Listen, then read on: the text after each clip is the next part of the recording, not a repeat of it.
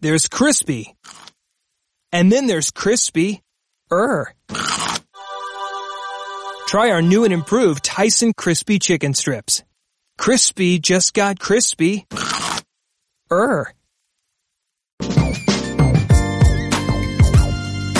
Welcome to HBCU 468, brought to you by ESPN's The Undefeated. This weekly podcast looks at life inside and outside of sports from the unique perspective of the Rhoden Fellows, handpicked students from 6 historically black colleges and universities. They're young, they're smart, and they are living one of the most unique experiences in American higher education. I'm Bill Rhoden, and here are this week's Rhoden Fellows. I'm Mania Shabazz from Grambling State University in Grambling, Louisiana. I'm Isaiah Smalls from Morehouse College in Atlanta, Georgia. And I'm Donovan Dooley from North Carolina A&T State University in Greensboro, North Carolina. Hello, everyone. I'm coming to you from the best city and the greatest city on earth, New York City. And it's great to be back. I've been out west for what seems to be ages. I was actually driving from Las Vegas to Greenville, South Carolina, and then up to New York. A lot of country out there. But we've got a really awesome show today. An awesome show, as my producer would say. First up, Soraya McDonald, the great Soraya McDonald, the cultural critic for The Undefeated. And if you've been watching and reading The Undefeated, you'll see Soraya's column, or not just a column, but her stories. Tremendous range, tremendous depth, and going to be looking forward to talking to you in studio. It's been really great. Well, thank you. Yeah. And we're going to be talking with Soraya about Coachella and Beyonce. And then, thanks to Mania Shabazz, we're going to be talking to NFL draft prospect and Grambling State running back Martez Carter. Martez is going to talk about his career and where he wants to go. Then we'll end up on talking about one of my former places to get coffee, Starbucks. Rinku Sen, a racial justice activist, will speak about what Starbucks is doing to address racial bias in the workplace. But first, let's do something we do every week, and let's get to the biggest sports stories that people are going to be talking about next week.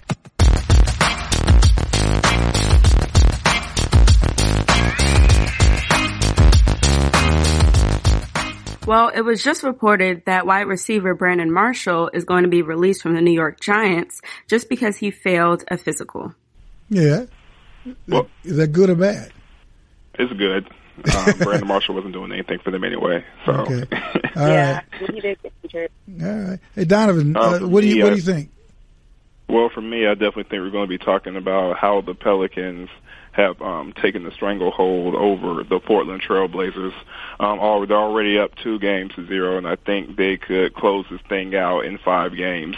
I think that Drew Holiday has come out of nowhere to surprise everybody in the league, and I think that will lead them to victory in this series. I still think that we'll be talking about how Joel Embiid still has yet to play in the Heat-Sixers series, which is, turning out to be one of the best series of this playoff so far. But yeah, I still don't think he's going to play yet. Mm-hmm. Well, we'll see. As we mentioned at the beginning of the show, our guest is the wonderful Soraya McDonald, who's a cultural critic for The Undefeated. So I'm just curious, are you a basketball fan? Or, have you been watching the playoffs at all or engaged in any way? I have to confess, I have not. No? Okay. Well, I'm sorry. Right. But I know you've been, that's okay. This is the worldwide leaders. Yeah, I probably shouldn't say that here. Well, that's okay. Hey, it's all good because you've been watching a lot of other stuff. I have. Right? Tell us, you had watched Coachella and you watched Beyonce. I did. And you actually wrote about it for The Undefeated. So how did that anything with Beyonce boost our rating? Yes. So tell us about Coachella and Beyonce, because there was a historic performance there, right? There was a historic performance. Beyonce became the first black woman to headline Coachella this year. Initially, it was supposed to be last year, but then she was pregnant with twins. So they moved it to this year, which turned out to be great for us and for her because it gave her a lot of extra time to think about what she was going to do with the show. And what resulted was this wonderfully high energy 2-hour celebration of HBCUs and drumline culture and Black Greek culture. I think that's got to be probably one of the blackest shows that I've ever seen. And it's interesting because if you're a Black person who grew up in the South, I grew up in North Carolina, and by the time I was in middle school, because I was performing in marching band, one of the traditions is that you go and you watch the college kids do it. Like we would always go to North Carolina A&T to their homecoming and watch them. Shout out. Aggie Pride. It just never ends. And that, like a bunch of other kids who also took in those same experiences, I think it's foundational. I think it's the first time that I'd seen so many just gorgeous, accomplished Black people in one space, and everyone's happy, everyone's having a good time, it's a really generous, exuberant sort of atmosphere to be in. And, you would see that sort of recreated in bits and pieces. I remember when I was in high school, there was a Lucy Pearl album that came out, and they featured the marching band from Alabama A&M. Or my freshman year of college, Lil' Kim did a song and used the Howard University drumline. But rather than this just being, sort of a feature or like bits and pieces, this is 2 hours of arrangements for marching bands. They're all Beyonce songs, right? Wow. She's got the dancers, like at Howard we had the Ooh La La girls. I think Southern has the dancing dolls. Were you a Ooh La La girl? I was not an Ooh La La girl. I had neither the poise nor the rhythm to be an Ooh La La girl.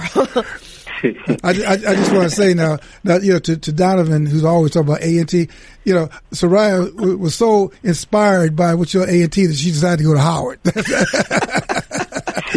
just so you know. You don't make the best decisions. It's okay though. We forgive her. Hi, Soraya. I had a question. I'm not sure if you saw a post online from Tina Knowles, but she was sharing with us that she told Beyonce that she was afraid to do this big shebang in front of basically an all-white audience because they would be confused by the Black culture and Black college culture. So I wanted to know, what did you think about it? Because Tina Knowles said that she was a bit selfish and ashamed after, seeing what type of impact it had on everyone. I think that's a perfectly valid concern that she had. I do remember seeing that. And it's something that I think a lot of Black parents echo to their children in one way or another.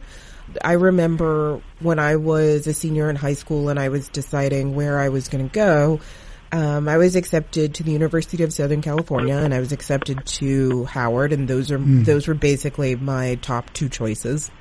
And I ended up deciding to go to Howard. But my father, who is Black, was not necessarily enthusiastic about that decision from the start. Really? A bunch of my aunts and uncles went to North Carolina Central, and I think he thought that I would be limited in some way if I went to an HBCU. And so what I think is remarkable about Tina Knowles is that she, one, was willing to come forward and say that, and also sort of acknowledge the fears that she had for her daughter, but then say how proud she was of her and how glad she was that she was wrong. Right. Right. She even said she stood corrected at the end. Yeah. So one of the things I was doing, while I was watching the live stream of her performance, was also watching Twitter like everybody else.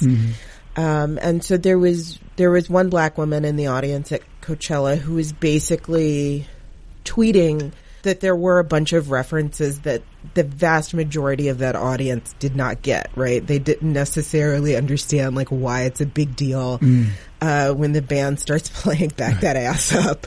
They're not necessarily getting the Pastor Troy references or Outkast, or, the Lift Every Voice and Sing. Lift Every Voice and Sing. I particularly wasn't getting that. Right, when I saw, when she started singing Lift Every Voice and Sing, at this point, my fist just sort of automatically goes up from going to, Howard basketball and football game. Right. But also that was a really touching moment, because this is something I think that before then had been limited to spaces that were largely black. And not because I think we're in any way insular. Anybody can go to an HBCU football game or an HBCU basketball game. But this was something that could be broadcast to the world. And by doing it specifically at Coachella, Beyonce is saying that black culture is mainstream culture. It's not something that has to be sort of shunted off in its own category, right? She didn't do this at Afropunk. She does it at Coachella because, black culture is pop culture. That's right. So one of the things that I noticed just from viewing social media was that this performance really cemented Beyonce's legacy as one of the greatest performers of all time. So one of the tweets I saw was a side-by-side, comparison of her and Michael Jackson. And I kind of wanted to know, is that critique right? Is it true? Where do you think Beyonce ranks in the greatest performers of all time's argument? Oh boy. Of all time now. I'm sorry to cut you off, but one of the things that I responded with, I've seen Beyonce in concert. I saw her at Made in America 2 years ago. To be honest, and I'm going to get a lot of flack for this, but I think Kanye West is personally in that category because the greatest of all time. Creative direction. Wait. And with who? With Beyonce and Mike and Jay? Okay. Hey. Okay. I'm gonna let Sarai go first. Yeah. And I'm going to explain to you why I think. Okay. Why? Okay. Yeah. Let's Sarai go. Yeah. Let's she's expert. So, I think you've hit on something that's really important, and I think it makes sense that you bring Kanye West's name up because he's such a phenomenal producer. And that's something I think people forget because now that we think of him as a rapper, we forget that he was making beats for Jay-Z long before he was doing that. And the thing that the two of them have in common is they have a wonderful skill when it comes to musicology. And that's also what they have in common with Michael Jackson, right? And obviously, Michael Jackson was working with Quincy Jones. But when you look at those folks together and the music that they're able to make and where their skill comes from, it is a deep, deep knowledge of musicology that I think Beyonce has to fight to have acknowledged in a way that those other men don't. Why is that? But strictly because of gender? I think part of it is sexism. I think a lot of it is because of gender and because in the music industry, so many female artists are basically presented as a voice and that's it, right? That was Whitney Houston. She wasn't a songwriter. She wasn't, she didn't play any other instruments. She was just a vocalist. And I think that's why, we have so many conversations over whether or not, Beyonce should be giving herself songwriting credits. Or just how involved she is in making songs. I mean, I remember there was a video that came out of her playing the piano in her house a few years ago when people were surprised to learn that Beyonce could play an instrument. But you had Alicia Keys. I mean, Alicia Keys has been acknowledged as a... But Alicia Keys, we've always known Alicia Keys could play the piano, though. She was basically marketed as a classically trained pianist. Yeah. Right. Nina Simone comes to mind. I mean, somebody who's also but I mean, I don't want to stray from Isaiah's point when we start talking about. I mean, you mentioned Beyonce, and I'm really sold on Beyonce. Her blackness. I mean, she does not back away from it, whether it's at the Super Bowl or here. But I think the question was, is she in that conversation of the greatest of all time? Yes, and I think it's this performance in particular that makes the case for that. That she's not someone who just goes up and plays a backing track and does some dance steps. That's never been the sort of concert that she puts on. She's always, almost as long as I can remember, she's had this really amazing all-female live band. Yeah. But they are really skilled musicians, in the same way that Stevie Wonder is a really talented, skilled musician, in the same way that, Quincy Jones is. Even some of the mythology that we have around Michael Jackson, Quincy was willing to sort of dispel. Very like, of course Michael Jackson's a genius, but, Michael also had an ear for stealing things when he heard something that was good. Right. I think we have a tendency to give credit to these folks as if they just sort of emerged fully formed without any influences from anything else. And of course that's not true.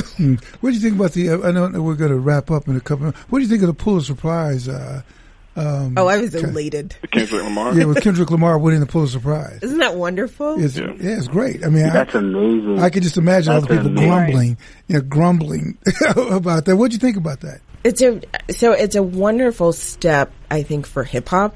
You've seen all of these sort of stereotypically white, kind of stodgy institutions that are really making steps to embrace hip hop in a way that I don't think we could have imagined, like even in the 90s, right? Like you have the Kennedy Center adding an entire season of hip hop programming that's going to coexist for years to come alongside jazz and dance and musical theater. You have the Pulitzers giving Kendrick an award, and he's the first non-jazz or non-classical artist to win it. And you have Jay-Z, who is inducted into the Songwriters Hall of Fame. So you have all of these institutions now. It seems like the Grammys seem to be dragging their feet more than anybody else. That are acknowledging the skill and the artistry that's always been present in hip-hop.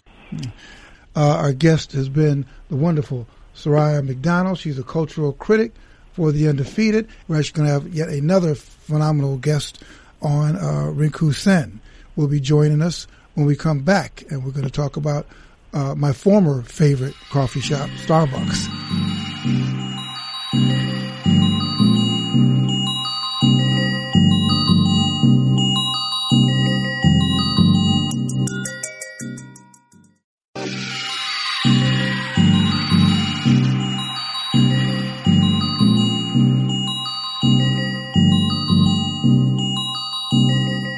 You're listening to HBCU 468. I'm Bill Roden, and I'm on the line with my co-host, Mania Shabazz, Donovan Dooley, and Isaiah Smalls. We're switching gears from Beyonce and Coachella to coffee. Earlier this month, two black men entered a Starbucks in Philadelphia for a meeting, and one of them wanted to use the bathroom, but declined to order drinks. Approximately 2 minutes later, the police were called. One of the men said they were put in a double-lock handcuffs, not read their rights, and not even asked if there was a problem with the manager. The men were arrested on suspicion of trespassing, which was caught on video by a white woman that went viral.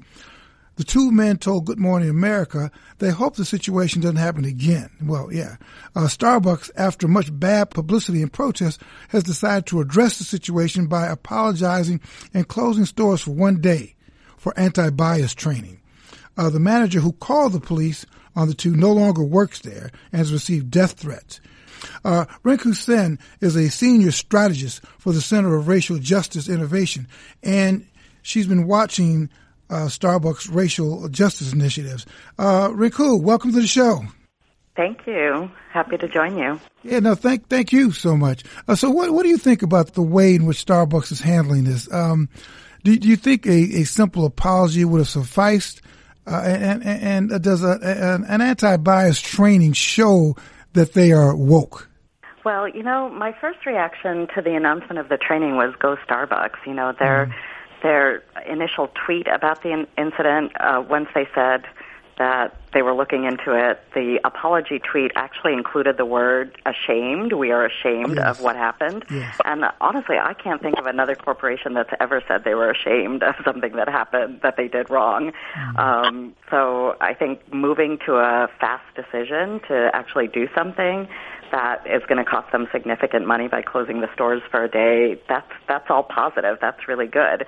I think what Starbucks doesn't seem to quite get is that to really make the behavior and actions of all of your employees different in all of your stores, that requires so much more than a day of training. What it really requires is an assessment and then an action plan, and all along the way preparing all of the people in your company for the next step in that process. There are very few people who can change their behavior without the system supporting them in doing that, without a container and a structure, a set of rules and a set of coaches and a set of rewards and punishments that continually moves them into acting the right way. I don't think that Starbucks is going to get all of that out of one day of training, but it's good that they've signaled their commitment. They've been struggling with this clearly for some time, since the Race Together initiative of 3 years ago. And I see them really trying, but they don't seem to ever be able to kind of get to the place where they are willing to put the entire company into a racial equity process. Could you just tell us about the Race Together? What is that initiative? Race Together was the Starbucks initiative from 2015. Folks might remember that they made an announcement that for a couple of weeks, their baristas were going to write Race Together on coffee cups to try to generate conversation about racism and multiculturalism, in Starbucks stores as community spaces. And they were so soundly criticized for the shallowness of that action and for all of the ways in which it was unlikely to work that they ended that initiative early but pledged to keep doing things toward racial equity, including hiring 10,000 new employees from low-income neighborhoods, for example. So for at least 3 years, Starbucks has been dipping its toe into the water of racial equity, and then kind of jumping back out, and now it's been forced to maybe actually enter the ocean. What did you think about Race Together? Like, your opinion of it? Well, I mean, I wrote a letter at the time, and I told the Washington Post that racism is a really difficult thing for most Americans to talk about. We've had many years, decades of being told that color blindness was the right way to end racism. Color blindness turns out to be nothing that the human brain can actually do. So it's hard. People are afraid of it. And so you can't approach generating the conversation so casually. There needs to be a fair amount of preparation and buy-in if it's going to work. And that preparation and buy-in clearly had not taken place. And so I give them points for trying to be creative and deal in their actual milieu, but they need help understanding how comprehensive this effort needs to be if it's actually going to result in change in their company. Could you go into like a deeper detail of what exactly you mean, and what are some steps that you feel not just Starbucks but other companies should take as well when it comes to anti-bias training moving forward? So I predict that when this training happens that Starbucks is going to do, all the employees are going to arrive with a different idea of what needs to change. And the training is not the place where you figure out what needs to change. It's where you figure out what's my role in that and how am I going to make the changes. But if people haven't bought into the idea that something needs to change, then the training is going to land on many deaf ears and might actually generate a bunch of less constructive conflict inside the company. When Starbucks talks about implicit bias and the world talks about implicit bias, what they're talking about is the kind of racial discrimination that we are unconscious that we're doing. So it comes because our brains make really, really fast associations between certain images and certain judgments. So I see black man, I see criminal. The brain makes that association so quickly, primed as it's been by our media, by messages in our families, by our public education systems, by the movies. The brain makes those associations so quickly that we're not even aware that we made the association, and then we're not aware that we have this bias kind of driving our actions. So implicit bias training would be designed to get people to understand that I can cause racial harm even if I don't mean to, because my brain is doing these things that I'm not conscious of. There is some debate in this incident about whether the bias was unconscious or conscious. So how you deal with implicit bias is a whole other story. There are three options, I think. One is you can reprime the brain, which is what I believe Starbucks hopes will happen through this day-long training. Two is you could remove the opportunity. For example, Starbucks could just remove the rule that you have to buy something in order to use the bathroom. They could, in fact, not have that rule, which would remove the opportunity for biased application of that rule. And the third thing you can do is make proactive new rules that create better and more constructive racial impact and is less discriminatory. So all of those three things are not going to happen out of one training. And even the first one might not happen, the repriming the brain, because honestly it takes constant new messages coming to the brain in order for it to be reprimed. So the best thing they could get out of this training is employees committing to continually look at their unconscious biases and continually give their brains new messages. Hi. You mentioned that you were impressed with Starbucks, not only Starbucks' apology, but them agreeing to close their stores for this training. Do you think that this apology, as well as the racial bias training, will change the way corporations react to these racially motivated incidents? I think that whatever Starbucks does, many companies will look really hard at. And I think that Starbucks' apology and leadership would mean a great deal more if they said, this training is a first step, and we're going to use it as a launching pad for a system-wide, company-wide discussion. That, I think, would draw other companies in this direction. Starbucks doing something that isn't well thought out, that then blows up and makes things worse, will probably drive companies away from dealing with race, and that would be really unfortunate.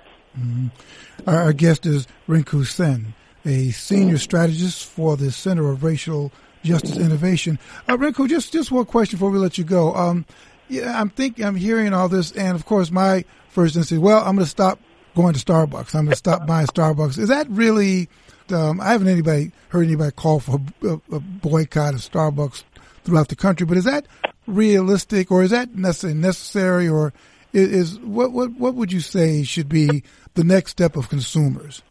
So I think boycotting is hard to pull off unless you can saturate the customer base of that company. I don't know if that's the case right now, but it's not the only option for consumers. They can also tell the company what they want the company to do, and we can do that in an organized, active way too. The other thing that we should be thinking about is Starbucks does also have employees of color. Certainly has black employees, plenty of Indian employees, those are my people. And, I've observed some not great behavior going from customers to employees of color as well. And that should be something Starbucks considers too. Mm-hmm. Our guest has been Rinku Sen. She's a senior strategist for the Center of Racial Justice Innovation. Rinku, thank you so much for coming on and sharing the insights. I'm just curious, what happened to I know the manager is no longer there. Is it because she was dismissed, or it was just because she just was feeling too much heat, getting death threats? Oh, I don't know if they let her go or left on her own or what, but I think that probably needed to happen, given the aftermath of that decision. Mm-hmm. Yeah. I really appreciate y'all including me in Race Forward in this discussion. Yes, and Rika, thank you so much. This was great. Thank you. Okay. We're going to take a short break.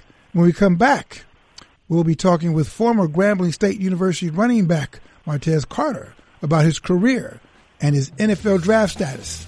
Stay tuned.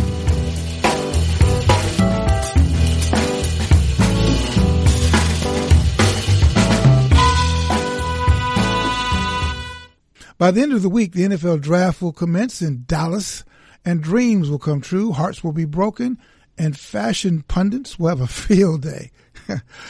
Nearly 74,000 athletes play football at the NCAA level, but about 22% of those guys, because as far as I know, no women have been drafted, will be eligible for the draft. Less than 2% will actually make it onto one of the 32 professional teams. So clearly it's a daunting process. And running back Martez Carter is part of that process. He's on the line today to talk about his football career at Grambling and where he wants to go next. Hey, Martez, welcome to the show. Hey, man, how y'all doing today? Hey, it's all good, man. I don't know how things up there, but in New York is great. Let's start with your nickname, Mr. Excitement. Now, who gave you that name? And I mean, who gave you that name? What happened? The school itself gave it to me. One of the commentators saw me playing in a couple of games, and they didn't know who I was or where I came from. I wasn't on the scout report, or I wasn't one of the kids on the recruiting list, but every Saturday I just showed up and I just gave the crowd what they wanted. So they called me Mr. Excitement from that day on. It just kind of stuck with me. That's a pretty solid nickname. I can't even lie, Mr. Excitement. That's funny. But what led you to actually come play at Grambling? My freshman year I played basketball. I was at Wiley College, but my coach left and he joined the SWAC.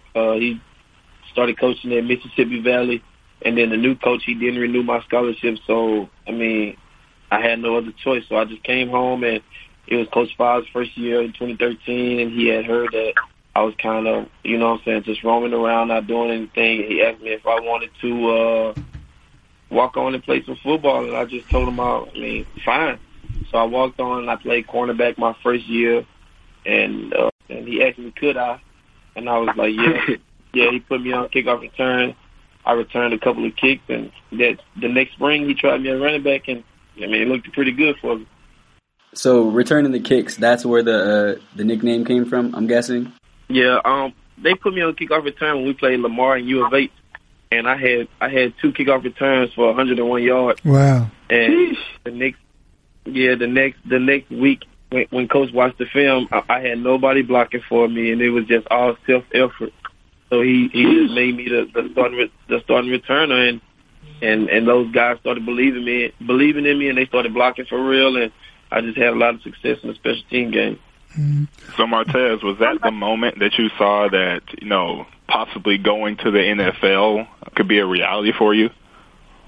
Actually, it was. I just had a lot of people that just keep telling me things that were repetitive. Man, you can go to the league, or man, you could be great at this, or man, you could be one of the best that ever come through Grambling. Man, we done had some greats come through Grambling.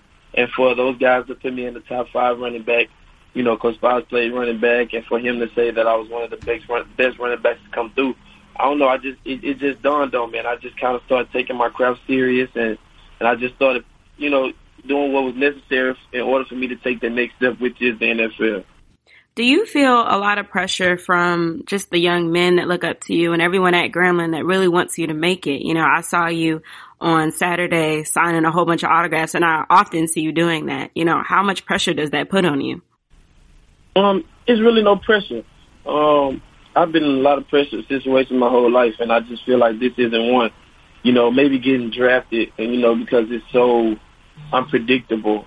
That's probably the only pressure part about this whole situation with me. But as far as pressure with the kids and meeting people and people looking up to me, that's just been a lifelong dream for me. I really had nobody to look up to, so for those kids to look up to me and just for me to be a role model for those guys, it makes me want to be a better me. Hey, Martez, tell us about, you talked about the road. How hard has your road been? Going from where you were born, where you grew up, how difficult has your road been to get to this point? I moved out of my mama's house when I was 13, going on 14. Stayed with my best friend and his grandfather in a 2-story house where it was just us. We did what we had to do to get by. We was 8th graders going into the 9th grade, traveling halfway across town just to get to school. My neighborhood was the best. You know how it is. The best ones comes from some of the roughest neighborhoods. And I was one of those kids that had a tough upcoming. So, I just made the best of it. And I just have a lot of people to thank for, for coming in and out of my life at those points in my life. Where'd you grow up? I'm sorry. I'm from Monroe, Louisiana, actually. That's right up the road from Grambling. Wow, Martez, you mentioned a little bit about your upbringing there. What does it mean for you to get to this point in your life now, to where literally your dream is literally coming in like a week? You know what I mean? Like, what does that mean? What does that mean to you? And secondarily, who all is looking at you, and who do you think is going to give you a legitimate shot come draft day?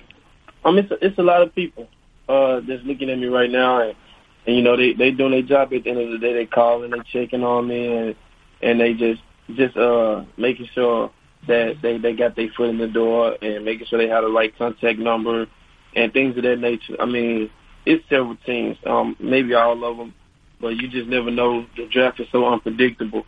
But I mean, guys like Tariq Cohen and Chad Williams, Chester Rogers, they kind of paved the way for guys like me. So I mean, I do have a lot of hope, because those guys are kind of excelling on the next level. So they kind of give me a little breathing room. I remember you were talking with me about visiting the New York Jets. Can you tell us about your experience? The Jets visit was nice. I visited the facility. I took a physical, and I met all the coaches. The players was in the locker room. I mean, it was nice to see the other side, just what those guys go through on a daily. And I kind of ate with some of the players. And like I said, I met the coaches and just visited the facility. I think their facility like 4 years old, so they had like the latest stuff in there. And I mean, it was awesome. So Martez, just looking at some of the greatest running backs of all time, you know, Emmitt Smith, 5'9", 210, Walter Payton, 5'10", 200. I'm looking at your NFL draft prospect info. You're 5'7", 193. I don't know how accurate that is. But, you know, some would call you undersized. Do you play harder because, you know, people view you in that light? Do you play with a little chip on your shoulder? If I was 6'3", 225, if I was 5'7", 210, which I am, it doesn't matter. I play with the intent to embarrass the next man every down. You know, no matter my size or whatever the deciding factor was, I'm going to play my hardest. You know what I'm saying? So, I mean, people always say the reason why I'm not going early is because of my level of play. I don't blame it on the swag. You know, at the end of the day, these guys are getting paid just to play as well as I'm getting paid. You know what I'm saying? You're not signing these guys because they're nobody. At the end of the day, I just have it in me to want to be better, to win. So I do play with a chip on my shoulder sometimes, because people saying the swag doesn't breed a certain level of talent. But at the end of the day, and that's a self thing, I'm gonna ball regardless. Hey, Martez, I know you got a role, but just two things. Do you find yourself during the season, or just enjoy pulling for, you know, guys, or even if whether you played against them or not, who are from HBCUs? I mean, do you feel there's like a certain bond or kinship? I trained with Brandon Parker from North Carolina A&T. Okay. He signed with first round management, so I've trained with him all the way up until his pro day, as well as up until the combine. Me and Tariq, we speak whenever we can. He was just commenting on some stuff that I posted. It's a lot of guys that's from all around. Ebenezer from Tennessee State, Darius. You know, it's just so many guys that I've met throughout this process or played against that reach out to me after the game and just tell me how good I am, and I tell them how great of a player they are, and just thanks for the experience. But I have a lot of great relationships with a lot of players all over, and just to see us guys as HBCU players actually with a chance of getting drafted, I mean, that just kind of brings us a little closer and just give us more to talk about and something to grow from. Would you do this all over again? You know, I mean, you're going to be competing when you get to the next level with guys from, you went to these huge schools, Alabama and all that. But given where you are, would you do it all over again, go the same route that you've taken? I feel like Grambling put me in the best position they could. If I was at any other university or college, I don't know how it would have played out, you know. They always looking for the next big thing, and I just feel like Graham was always loyal to me. I didn't have to worry about my spot being taken. I didn't have to worry about scholarship being taken from me. Then they gonna put the best players on the field, and not what the boosters want, not what the supporters want, not what the fans want to see. Grambling plays, HBCU's period plays the best players, and I just feel like if I did have to do it again, it would still be Grambling State University, because at the end of this whole process, I don't regret anything that happened throughout my process.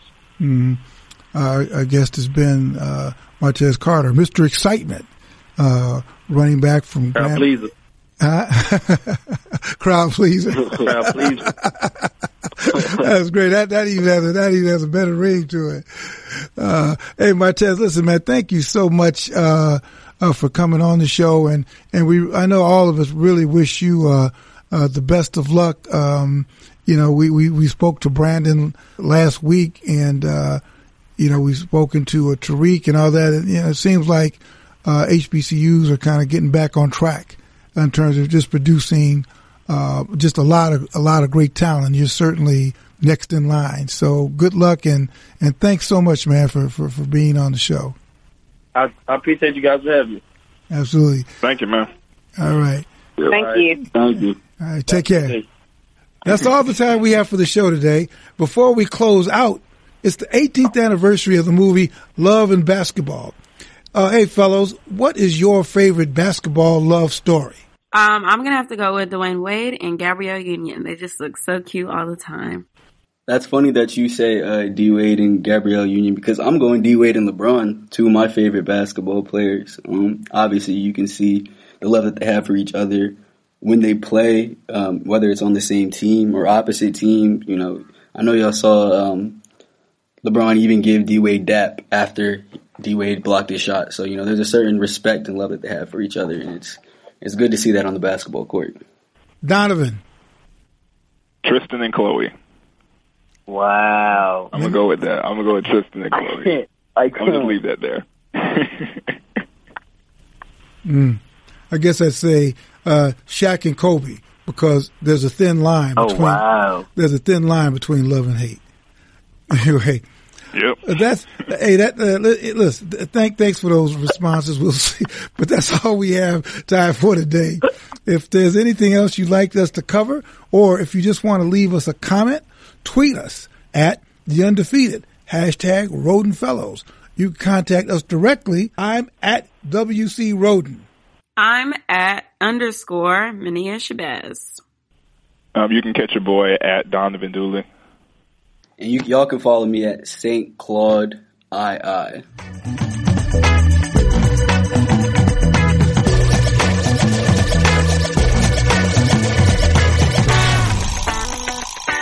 Thanks for listening to HBCU 468, the Roden Fellows podcast. This show is produced by the great Aaron Mathewson. Special thanks to Tarika Foster Brasby and Carrie Williams. Get all of the HBCU 468 podcast, as well as The Plug, The Right Time with Bomani Jones, and Morning Roast by subscribing to The Undefeated on the Listen tab of the ESPN app. Have a great week, folks.